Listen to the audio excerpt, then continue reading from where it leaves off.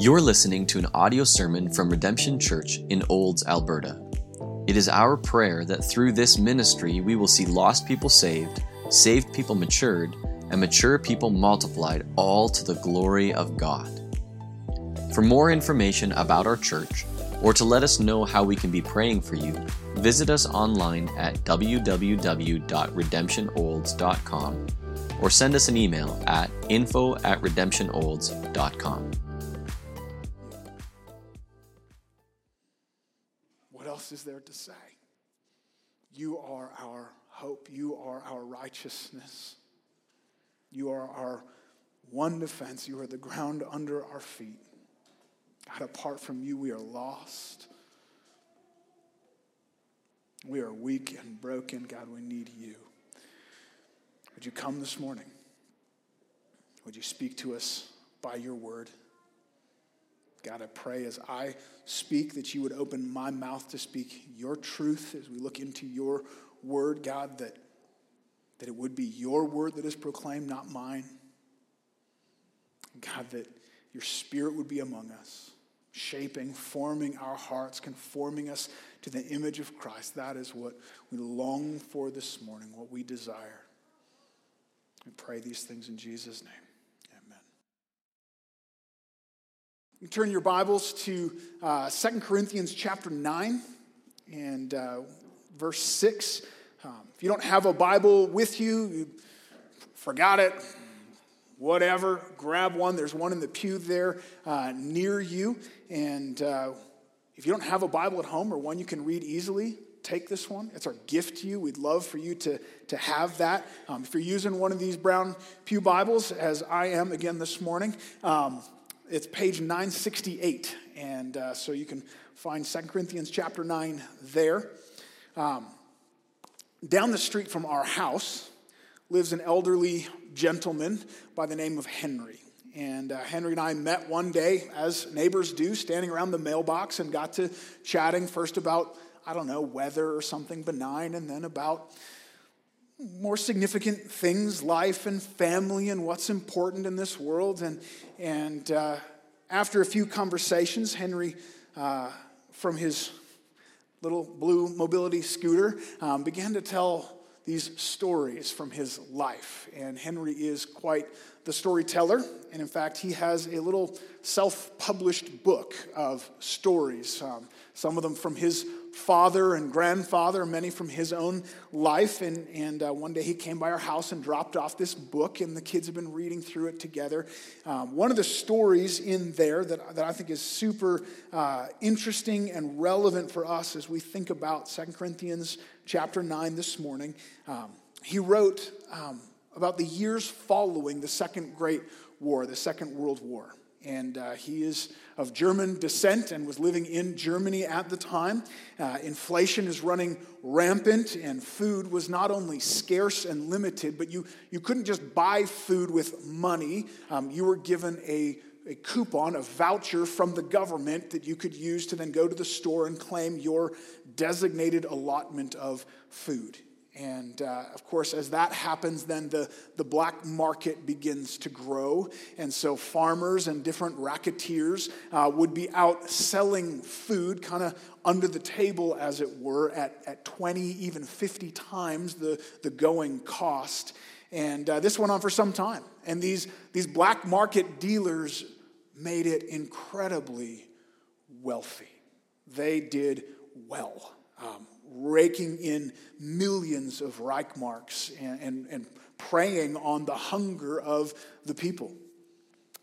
What they failed to anticipate was that in 1948, the German economy still threatening collapse, the U.S. government stepped in with a rescue plan. And the problem with the economy at the time was that the government had just arbitrarily printed off so much money trying to pay for the war that the market is flooded with bills. And so money begins to rapidly lose its value. And the solution that they came to was to found a new bank and to introduce the Deutschmark as a new currency.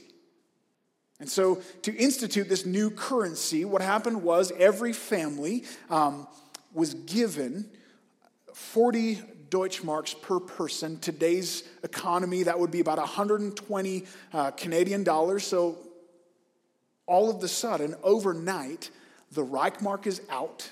It means nothing. And the Deutschmark is in. Imagine your family all of a sudden, okay, fresh start, $120 per person, go.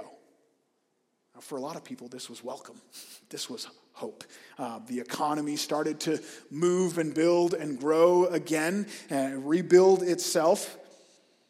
But for those who had invested in this black market racketeering, those who had destroyed their relationships, taking advantage of their neighbors and squeezing out every last dollar, every last Reichmark, and piling up millions of dollars, all of a sudden found that what they had given their lives to, what they had been storing up and putting all of their hope in, was worthless overnight, obsolete.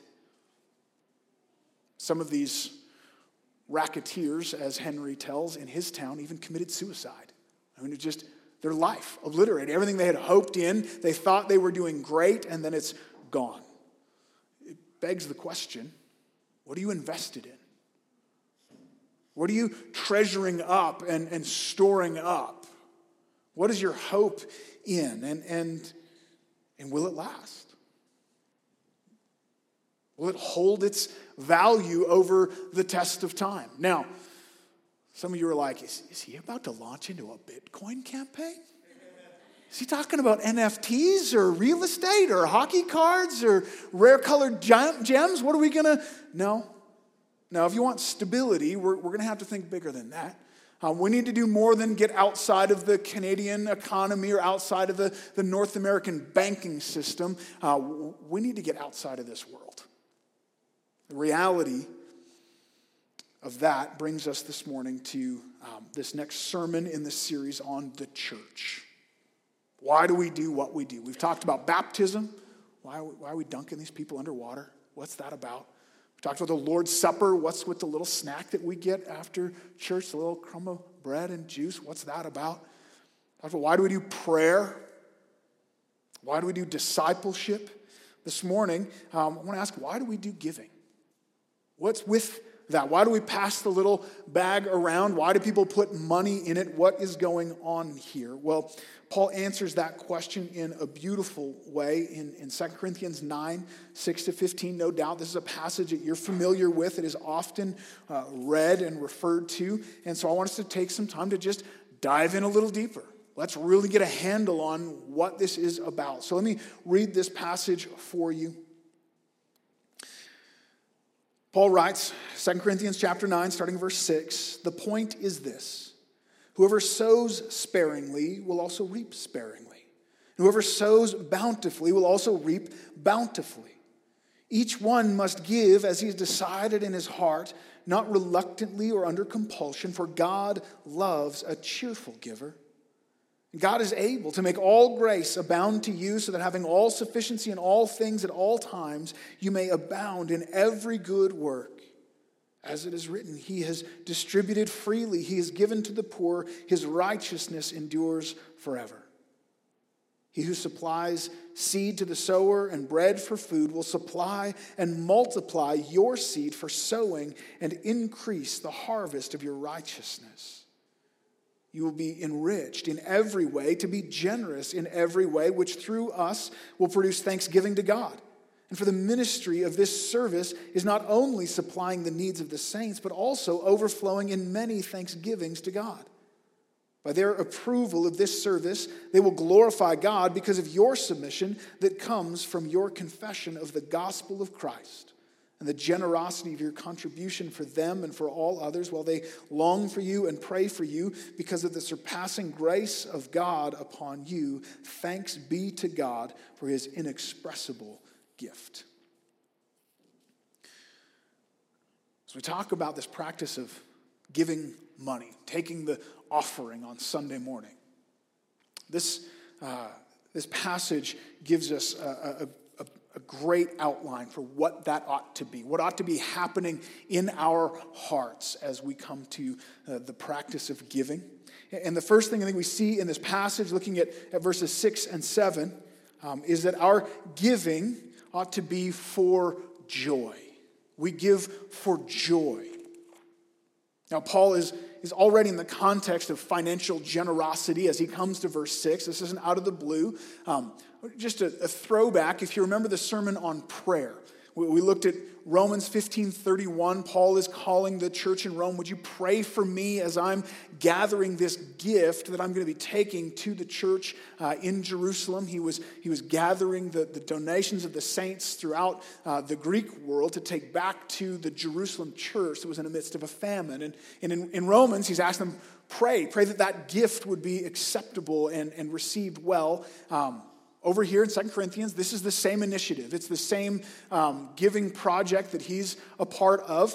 And he spent verses 1 to 5 telling the Corinthian church, basically, I've already bragged about your generosity.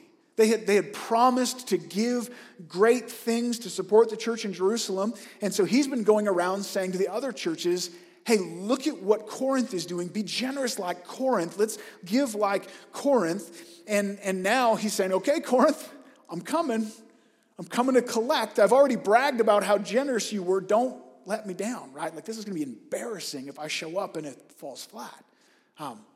Come and give. Come and put your words into action. Do what you've promised. And so verses 6 to 15 then is Paul encouraging them to give. He's trying to build their motivation. He's trying to ignite this fire in them for generosity. And he starts in verse 6 with this agricultural principle. Whoever sows sparingly will also reap sparingly. Whoever sows bountifully will also reap bountifully. Now that makes sense in an agricultural setting, in a framework of farming. If you put more seed out, I'm no farmer, but I think more crops grow, right? There's a one-to-one relationship there. If you're skimpy on your seed, you're going to get skimpy growth and a skimpy harvest. If you're liberal with your seed, you're going to get a liberal harvest. And that makes sense in the sowing and reaping physically, but we just don't think about money that way. Like that's not how we think about dollar bills. How do you get more money? What do you tell your kids? Like, oh, you want to buy that thing? You want to have more money? You better get rid of the stuff you have? Nope, save it, right? You got to learn to save. You got to be disciplined. You got to keep it. You got to collect it, keep it together. And so we get this hoarding mentality. If I want to have more money, I need to keep more money. And Paul is saying, give it away. There's a sowing and reaping principle here. If you want more, now we'll dig into this a little bit deeper. Is it more money that we're after? He doesn't really describe what the harvest is, but he says, if you want more blessing, if you want to receive bountifully from the Lord, sow that money, use it, give it away. He's asking them to take a radically new perspective on money. If you want to use your money well, don't save it, don't hoard it up. Think of it like seed. When the farmer sows his seed, there's a risk involved. He throws that out onto the ground. That seed is worth good money. That's valuable to him. And he chucks it out on the ground. Leaves it there. Great risk.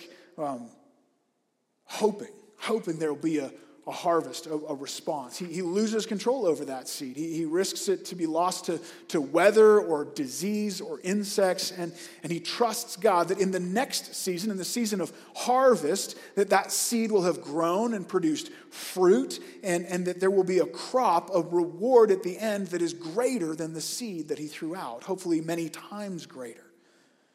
If you want to make the most of your money, you need to let it go. Trusting that there will be fruit, that there'll be a reward in the proper season.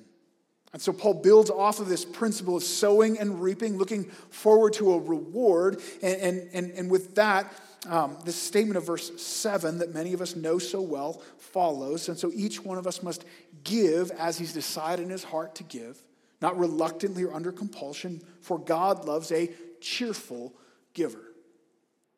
Now let's just make some practical observations here about giving. First, the implied command that everyone should give. right? This is something that every Christian should be a part of. This is not an optional extra. This is not, just for kind of a select few. Each one must give. Secondly, notice this particular giving that he's talking about here, this is not spontaneous. This is not off the cuff.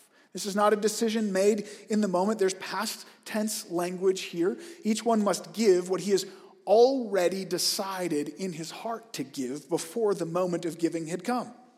He's talking about a premeditated, planned, intentional giving. Come Sunday morning thinking, oh, we're going to give today. How much should I give? That's not ideal.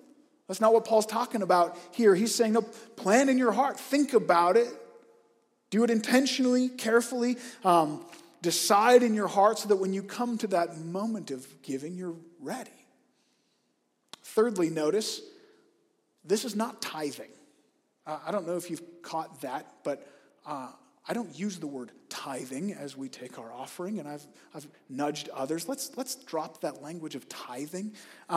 Now, you may disagree with me on this, and that's okay.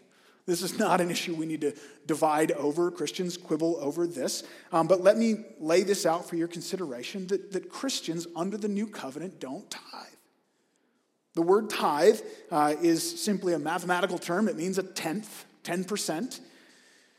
And it's the practice of giving 10% of your income as an act of worship to the Lord.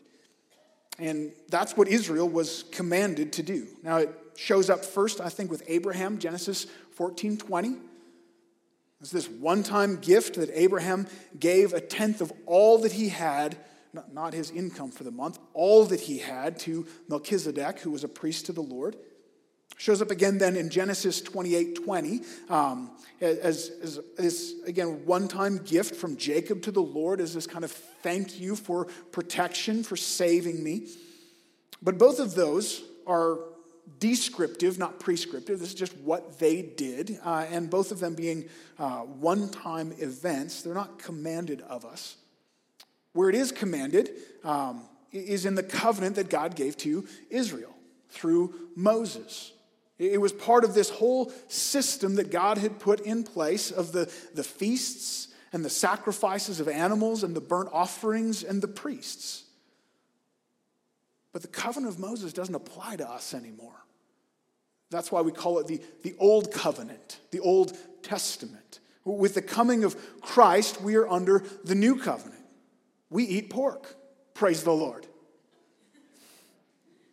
We wear clothes of mixed fabric. At least I tend to, I think. I don't know.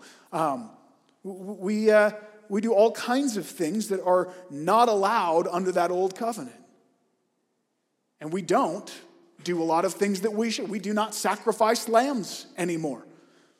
We don't even have an altar. We don't celebrate the Passover. The Old Covenant is obsolete, all of it. It's fulfilled in Christ. Now, there's some things that are carryover. There's some things that are consistent between the Old and New Covenant, but those are made amply clear in the New Covenant. And so the Old Covenant was pointing forward to preparing the way for Christ, who would come as the true temple and the ultimate sacrifice. These things all point forward to him, and now they're obsolete. They no longer apply to us. We don't obey them. And so that's the answer, by the way, as the secularist comes to you and says, well, why don't you stone gays? Isn't that what you're supposed to do? No, that's Old Covenant. Why don't you stone that lady who has committed adultery? Because that's not the law we're under. That's gone. That's past. We're under the New Covenant. It's different. And I think that's true of the tithe. As much as it's true of the sacrifices in the temple, I think it's true of this practice of tithing. That's why Paul says here, each one of you should give, and he doesn't finish that sentence by saying 10%. In fact, he says something radically different. This would have been the ideal place for him to reaffirm tithing and clarify that. This would have just, there it would have been, but instead he says the opposite. He says you should give whatever you've decided in your heart to give.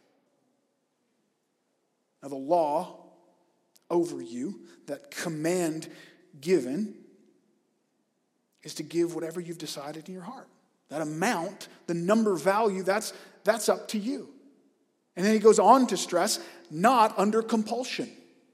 We are not to give a compulsory amount in a compulsory way. It's not demanded of us to give a certain amount. There is no law that governs how you give. So the Jews were commanded to give a tithe because it was a symbol that God, all we have belongs to you. We're commanded not to give a tithe, but to give generously, understanding that all we are belongs to him. Plenty of Christians decide in their heart to give 10% of their income. Praise the Lord. That's great. That's a number, and you're free to choose that number. You're welcome to do that. I'm not saying you shouldn't or can't. What I'm saying is there's not a law over us that demands it. And actually looking at Abraham and Jacob and the Old Covenant, it's okay to say, that seems like a decent place to start. I see there's some precedent there, sure. Now, if you want to get technical and look carefully at the tithe and the things they were required to give under the Old Covenant, I would just nudge you toward more like 26 to 30% is what that kind of comes out to. But that was like their whole tax system as part of being an Israelite. But that's not the point. The thing is, we love a law.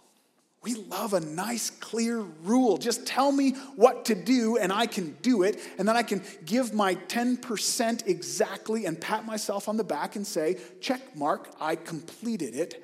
You're welcome. But nowhere in the New Testament are we commanded to tithe. We're commanded to be generous. So you thought, I'm off the hook. I could only give 5%. I think you might be misreading that. We're not commanded to give 10%. We're commanded to generosity. And that command has freedom to it. There's not a law over us. There's freedom for you to decide, but there's a responsibility in that. Giving involves much more than just your math and your action of obedience. It involves careful thought and introspection and a generous heart. Instead of asking, how much is 10%, I find myself having to ask, how much can I actually give before I start to even feel it? Before it starts to become a sacrifice, an inconvenience on my way of life? Do I give to the point where I actually find myself saying, oh, we can't do that. We gave that money away. I would love to go out to eat again tonight, but we've given that money away. We were generous with that. I think generosity has that implication that there's a cost to it. And I think most, if not every one of us are in a place where we could actually give away a fair bit before it started to hurt. There's a responsibility there. Comes back to this main point in the first verse. God cares about your heart, right? It's not about the number. It's about your heart. It's not just about how much you give. It's about the motivation in your giving, and it's about the attitude in your giving. The giving that the Lord delights in is giving for joy. We're to do it cheerfully. That's a tough command. You ever stop and think about that? Like, God commands things that I can't just do, right? Like, be happy. Well, that's a nice command. Okay, heart, be happy. Didn't work. Now what? We're commanded to give cheerfully, joyfully. Well, that's why this verse doesn't end there. He continues to build on this theme, trusting that there will be a generous reward, that there's a sowing and reaping principle at work here. So verse 7 says this giving is first to be from the heart. It's to flow out from a willing heart. And then he gives these two negative statements to help us understand what that means. From the heart means it's not reluctant. Reluctant means from grief, quite literally in the Greek. Giving from grief. I don't know about you, that just makes sense to me. I get it. There are things that happen, there are things that we do in our lives that I don't want to do that. That is not from the heart. I'm not excited to do that, but I see its necessity. I see that it's a thing that it needs to be done, and so I'll do it, but it's from grief. I don't want to do it. My heart's not in it. That should not be the case as we give. Secondly, he says, not from compulsion. Again, this idea, there's no There's no compulsion. There's no outside force that's pressing us. It's not driven out of a threat of harm or duty to, I have to do what's right. Our giving is not to be begrudging or duty-driven, but heart-driven, overflowing out of joy into generosity. And we get there understanding partly this principle that the Lord will reward generously those who are generous. When you give, when you put your money in the offering plate, is it just a habit? Just a tradition? It's just something I do because I've always done it? Maybe you don't do it because you've never done it. Maybe even worse, it's painful. Oh, I have to do this again. I sure would have liked to go out for dinner, but we have to give. That's the right thing to do. We're cajoled into it by a sense of duty. We'll get more into this sowing and reaping principle, but this is a crucial question to ask as kind of a barometer, kind of a check engine light. When I give, do I give for joy? Verses 8 to 10 then, we see that we're to give from faith. So we're giving for joy, and that can happen. That's possible, understanding the sowing and reaping principle and giving from faith. Let me read verses 8 to 10 again for us. And God is able to make all grace abound to you, so that having all sufficiency in all things at all times, you may abound in every good work. As it is written, he has distributed freely, he has given to the poor, his righteousness endures forever. He who supplies seed to the sower and bread for food will supply and multiply your seed for sowing and increase the harvest of your righteousness. Notice the progression here. God's grace will give you sufficiency, enough, just what you need, so that you may abound. And you'll see people run with this. Does this mean I'm going to abound in wealth? No, look at the words. You will abound in every good work. It's not promising that God will make you rich in money, but that God will make you rich in good deeds. Now there's a principle here that I want to grab onto as well. The principle of proportion plays itself out here. There's a connection between what you are given and what you give.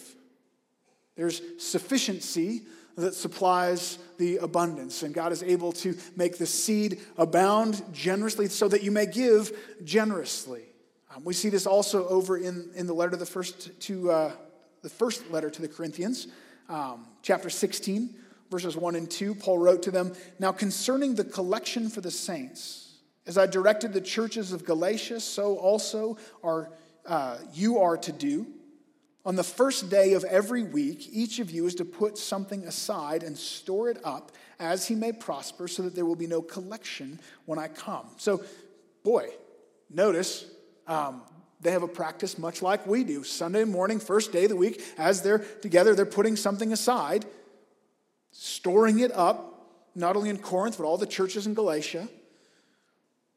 And the phrase I want to look at specifically here, though, is that each one was to set something aside and store it up as he may prosper. Their giving was in proportion to their prospering.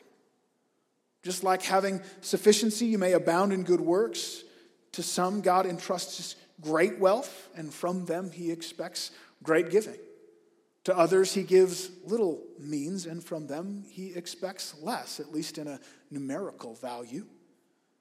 But the heart is what matters. The heart doesn't change.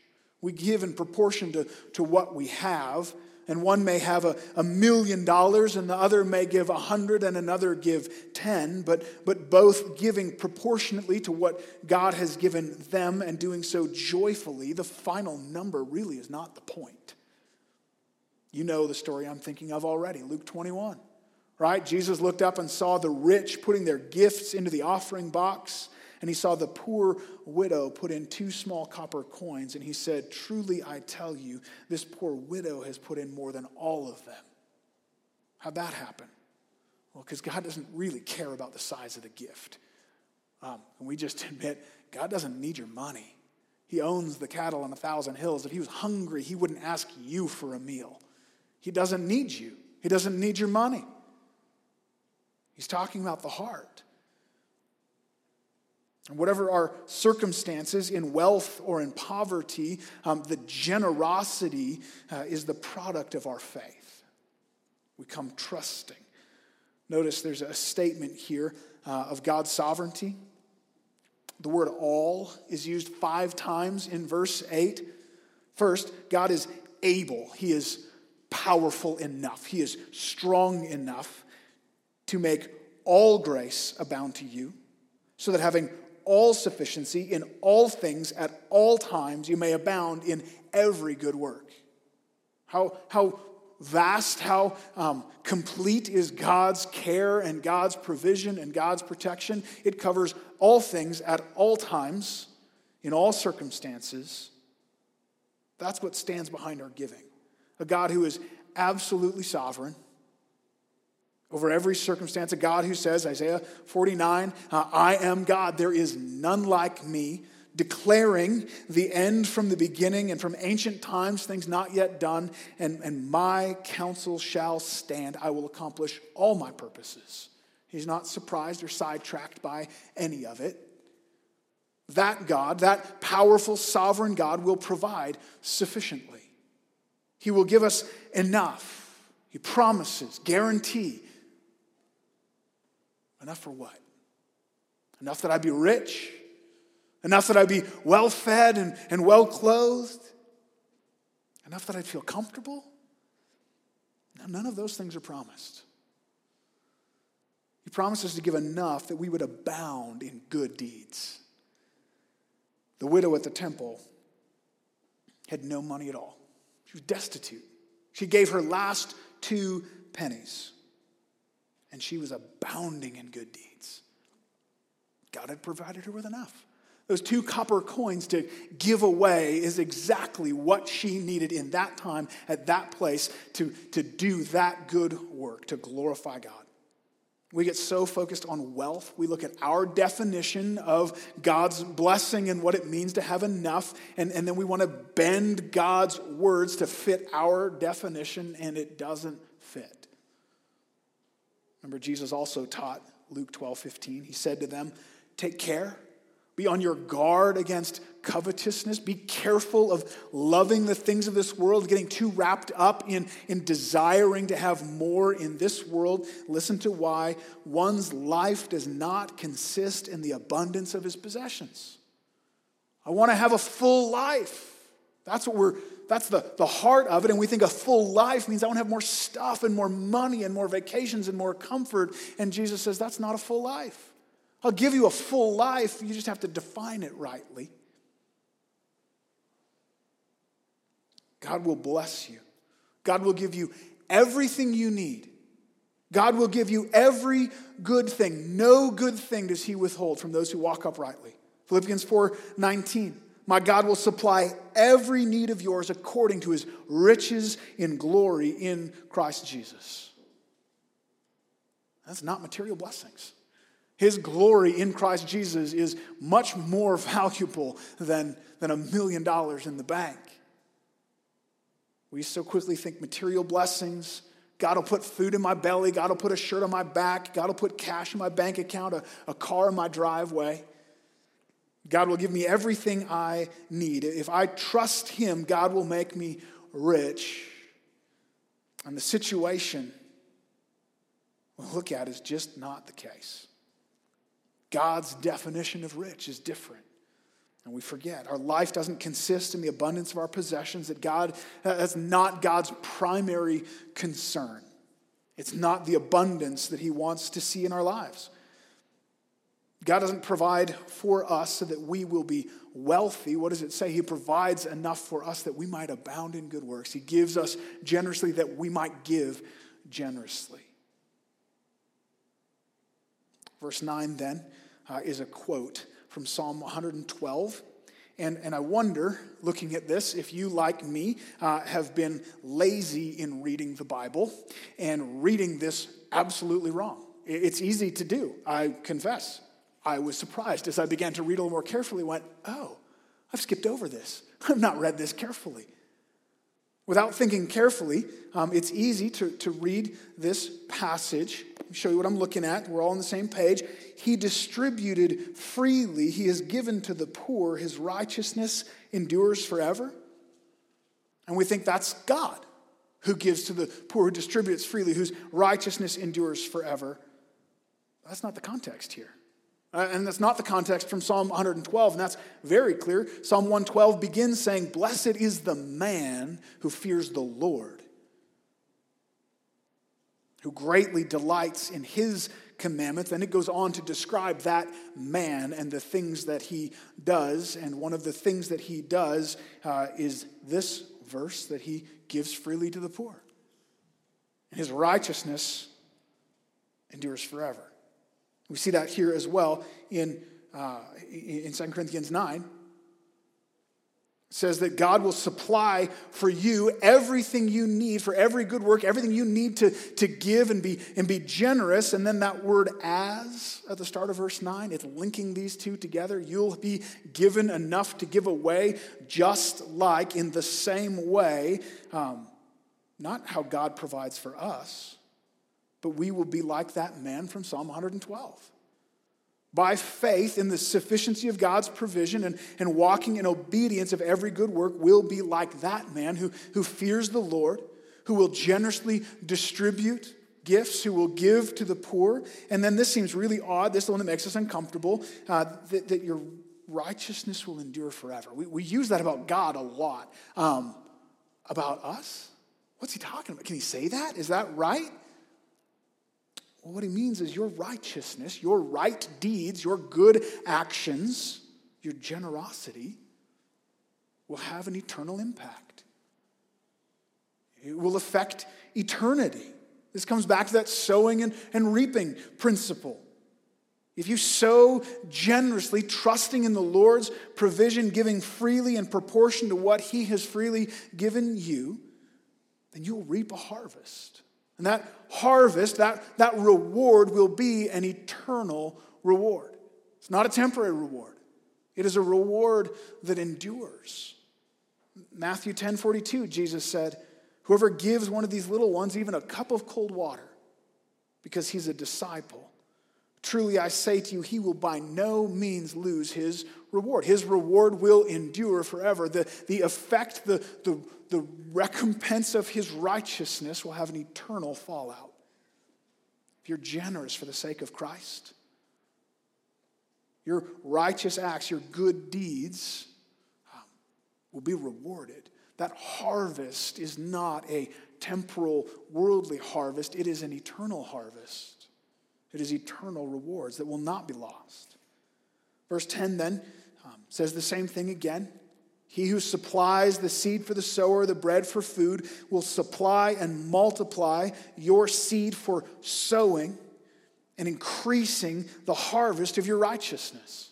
So God's going to give you enough that you can be generous and increase the harvest of your righteousness. God will provide. He will give you everything you need to live a righteous life, to honor him. Do you believe that? Do we live that out day to day? How many times have you held back from generosity out of fear and doubt, out of uncertainty in the Lord's provision? Clinging to money instead of trusting in the Lord. How foolish is that when it comes right down to it? But we've all been there. God calls us to give generously. And no matter what the circumstances, no matter what you're afraid of, what you're worried about, God is able to provide, to care for you, to give you what you need to obey him. The Lord will provide. Not a sparrow falls to the ground without his watchful eye. The lilies of the field are clothed in glorious array by his care. How much more will he care for you? How much more will he provide for you every good thing as you walk in generous obedience? Now, again, does this mean I'm going to be rich? No. Does this mean I'm going to have everything I want? No. Does this mean I'm going to have everything that I think right now that I need? No. but that God in his wisdom will provide for you the sufficient amount to abound in every good work. Everything you need to live a righteous life. And again, maybe that's $100,000 to donate to church planting in Africa. Awesome. Maybe that's 2 pieces of bread so you can give 1 to the other guy in the cell with you. God will provide.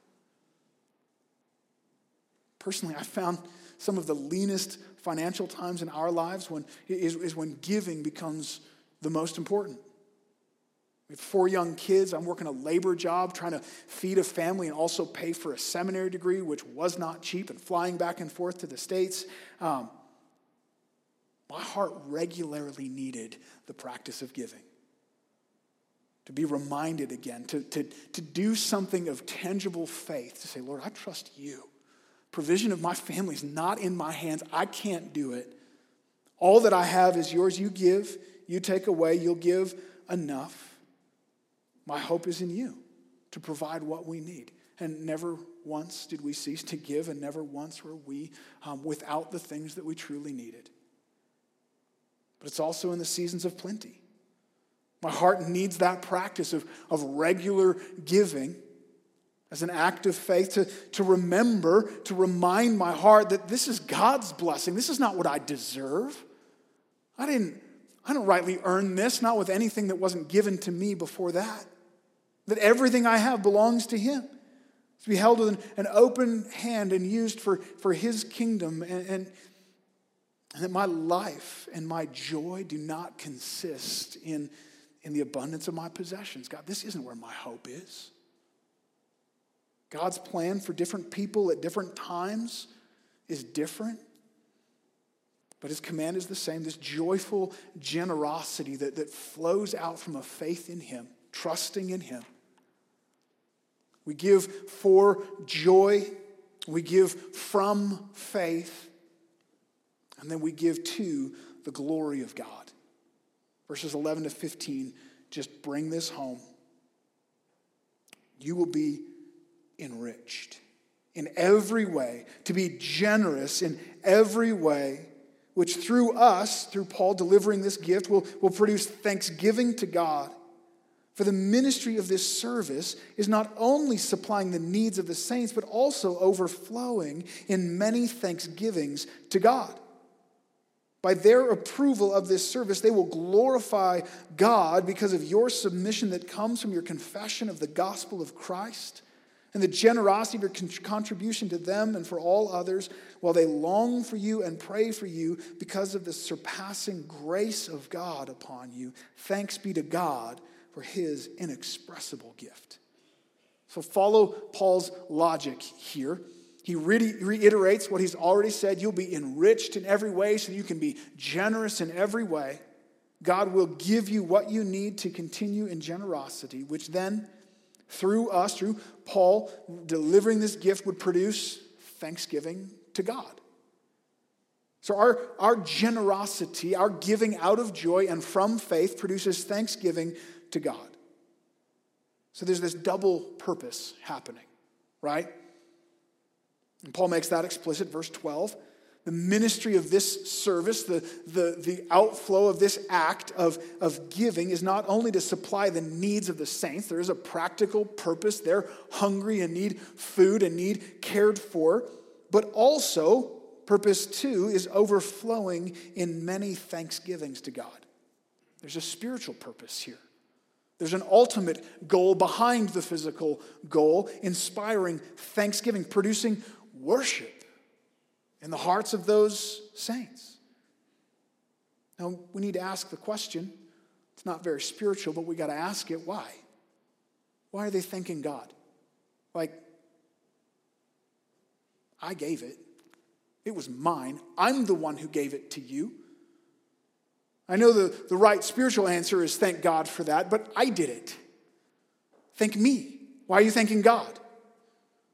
Verse 13 explains why this thanksgiving is to God. By their approval of this service, they will glorify God. Here's why. Because of your submission that comes from the confession of the gospel of Christ. Paul understands. The saints in Jerusalem understand. That truly cheerful giving for joy and from faith, only happens as an outflow of a confession, an understanding, a holding on to the gospel of Christ. This really is the necessary logic of giving for joy. If this is my work, if this is some sacrifice that I have made, and we easily begin to think this way, and in the end, I come out at a net loss because I gave to you, then you ought to thank me. I did that. I sacrificed for you. It was me. And actually, if this is the dynamic that's at work, if that's actually how this plays out, then what do I get to say to God? You're welcome. I did that. I have put God in my debt as I have given, as I have sacrificed, and God owes me now. Thank you very much. The sowing and reaping principle blows that out of the water. It destroys that. It empowers us to give for joy to the glory of God because it promises this will not be a net loss. You're not going to come out on the giving end of this deal. This will not be a sacrifice in any real understanding of that word. But as I give generously for joy and from faith, not only is the Lord going to provide the things that I'm giving, but he will also reward that generous giving that he provided for, to the point that there will be a harvest and eternal reward that far outweighs the gift that I gave. And in that scenario, what grounds do I have to say, you're welcome, God? What debt would God owe to me? He supplied every good thing. And I gave some of that away only to be blessed all the more in return. He's the supplier. He's the motivator. He's the giver behind all of it. It's the Lord. He gets the glory, not me. He gets to say, you're welcome. He's the ultimate giver. And even in the end, my obedient, generous giving leaves me more indebted to him, not less. This phrase is tragically misused and abused, but it's a true statement. You will not outgive God. You won't. You will never put God in your debt. He is not served by human hands as if he needed anything. It won't happen. There will not be one person in the history of the world or in eternity to come that will ever justifiably utter the words, "You're welcome, God." The more you sow, the more God will provide, the more you will be rewarded. God will never owe you. Verse 13 is the foundation of that truth. Look at it. When the recipients of the Corinthians' generosity praise the Lord for this gift, they recognize it's out of his goodness.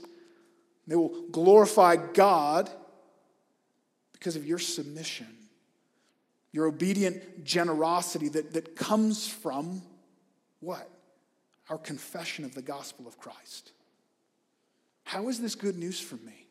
I mean, if I end up owing God for it and God's getting all the glory, how is this good for me? How can I be generous? How is it that I can trust this principle of sowing and reaping? How is it that I can have confidence that God will supply me with every good thing? And the answer is because he's already given us the greatest thing. That's our confidence. That's the ground that we stand on. That's why Paul ends on the high note of verse 15. Thanks be to God for his inexpressible gift. That's the gift to end all gifts. That's the generosity of all generosity. I can give with joyful generosity and confident faith because of the gospel of Jesus Christ. Romans 8:32, this is one of the most absolute comforting verses in all of Scripture. He who did not spare his own son, but gave him up for us all, how will he not also, along with him, graciously give us all things? There's an argument here from the greater to the lesser. Like, if he gave us his own son, what else would he withhold? If I were to give you my house, would you say, I don't know if he's going to leave the toilet paper behind? I gave you the house. Why are you doubting my generosity and leaving behind the toilet paper? The greater thing secures the lesser. It gives confidence and hope. We have confidence that God will be true to his promise. You want security that he's going to provide every good thing, that I can give this and I'm not going to be left high and dry. I'm not going to be left on the losing end of this. You want rock solid evidence that God loves you, that he is absolutely unconditionally committed to your greatest joy and good. Look at the cross.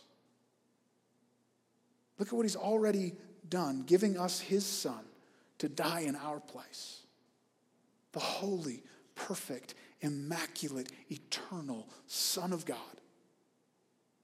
bore my sin in his body on that tree. Taking the wrath of God. Would have taken me an eternity in hell to absorb, to experience. He took it over the course of 3 hours so that I, who was guilty, could be treated as innocent. So that instead of eternity of wrath and suffering, which I absolutely deserve, I would receive an eternity of infinite joy and bliss. It's Ephesians 2:7. Think about this. Let this blow your mind. So that in the coming ages, he, that's God, might show the immeasurable riches of his grace in kindness toward us in Christ Jesus. How does God plan to display how good he is, the immeasurable riches of his grace? He intends to display the immeasurable riches of his grace in your joy for eternity. I'm okay with that bargain. I like the role I get to play in God displaying his glory in kindness toward me who does not deserve it. That's the foundational confidence we have of the goodness of God. Our submission to him, our joyful, faithful, obedient generosity flows out from that confession as we wrap our minds around the gospel of Jesus Christ and all that means. It ought to flow out then. I get it. Joyful generosity, trusting in the Lord, knowing there's a reward to come that just blows all of this stuff out of the water. It's the inexpressible gift of God that motivates and undergirds our giving and guarantees with absolute certainty that at the end of the most generous life, I could give myself dry. Maybe out of wealth, maybe out of poverty. We will find ourselves only as benefactors of God's goodness, his kindness. Blessed to the point of embarrassment by his kindness and his goodness toward us. We think about giving in this life. Consider the words of Jim Elliot, a missionary pilot who gave his life in the Amazon jungle, taking the gospel to the lost, famously said, "He is no fool who gives up what he cannot keep to gain what he cannot lose." It's not a foolish endeavor. Where's your focus? Where's your heart wrapped up? You can tell by where our treasure is. Where your treasure is, there your heart will be also. They go together. The things of this world, all the money, all the toys and the comforts and the pleasures that we can pile up here, it's like storing up Reich marks. It's chasing after and piling up a currency that is about to be evaporated. Now, God gives us good gifts. We can enjoy the blessings that he gives us here, but where's your heart? Where are you investing? What is the substance of your life? 1 John 2:16. For all that is in this world, the desire of the flesh, the desire of the eyes, the pride of life, it's not from the Father, but from the world. And the world is passing away along with its desires. But whoever does the will of God abides forever. This world is so fleeting, so short, so passing. The sound of the trumpet blast, every investment we have here is just going to vanish in an instant. And maybe that'll be today. I pray it is. Come, Lord Jesus, come. Maybe that'll be 400 years from now. But either way, in comparison to eternity, it's a blink of an eye. It's a blink of an eye. We have this opportunity before us here and now.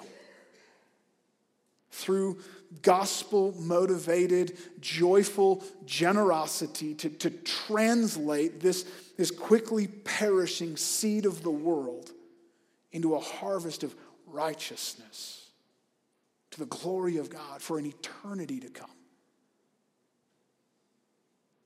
And you may have noticed all this talk. Did we even take an offering this morning? We didn't. So just hold off, guys. We're going to do that later. I want us to think more carefully about giving and then practice giving together. I do want to clarify something. I don't want you to feel pressured and emotionally manipulated this morning to give more. I don't care how much you give. The Lord doesn't need your money. I'm not telling you to give more. I'm concerned that we give better. Maybe you're deciding in your heart right now, I need to grow in that. That's all right. But that's not my goal. It is my goal that we grow in it and we give better. I want you to give what you've decided in your heart to give. And I know many of you give regularly online. You have the automated thing set up. That's great. Whether you give that way or by check or cash on Sunday morning, I hope you still pause. Consider in your heart before the Lord, am I generous? Do I really grasp this sowing and reaping principle? Is my heart really set on the harvest to come? I'll tell you, it's one of the things that I wanted to see come back. And COVID and all the things that came and went. Can we get back to passing the offering? Because I hate sitting in my kitchen alone giving an e-transfer. And that's no judgment. Maybe you worship the Lord in that. That's fantastic. But I love to gather together and to give my offering to the Lord as we sing and worship together. And so however you give, however that works in your heart, I want us to be thinking about that it would be for joy and from faith and to the glory of God. So, Marisa, why don't you come and prepare to lead us in song? And as we sing, the ushers are going to come forward, but let's pray together. Father, you know how short-sighted we are, how quickly our hearts get entangled in the things of this world and the short-sightedness of it all and the immediate things before us and how nervous we get. Lord, as fathers, we want to provide faithfully. But you're the provider. You've called us to generosity. God, I pray you would work that in our hearts. Lord, that we would so trust you, that we so understand your graciousness, your generosity toward those who are generous, that we would give for the sake of joy, that we would do it cheerfully, excitedly. Lord, that we would do that standing in faith, trusting, knowing that you will give us every good thing, come what may. Be it riches or poverty, freedom or enslavement, we trust in you, that you will provide for us sufficiently to accomplish the good works that you will set before us. And God, let it flow out of our hope, our confidence in the gospel, in your goodness toward us already on display, that it might be for your glory and not ours. Because in the end, God, all we have to say is thank you. All we have is to sit back and look at the abundance of your grace and goodness toward us in Jesus Christ and eternity with you. So, Lord, we praise you and we want to worship you as we sing together and as we give together from glad and generous hearts. May your name be magnified in it, we pray. In Jesus' name.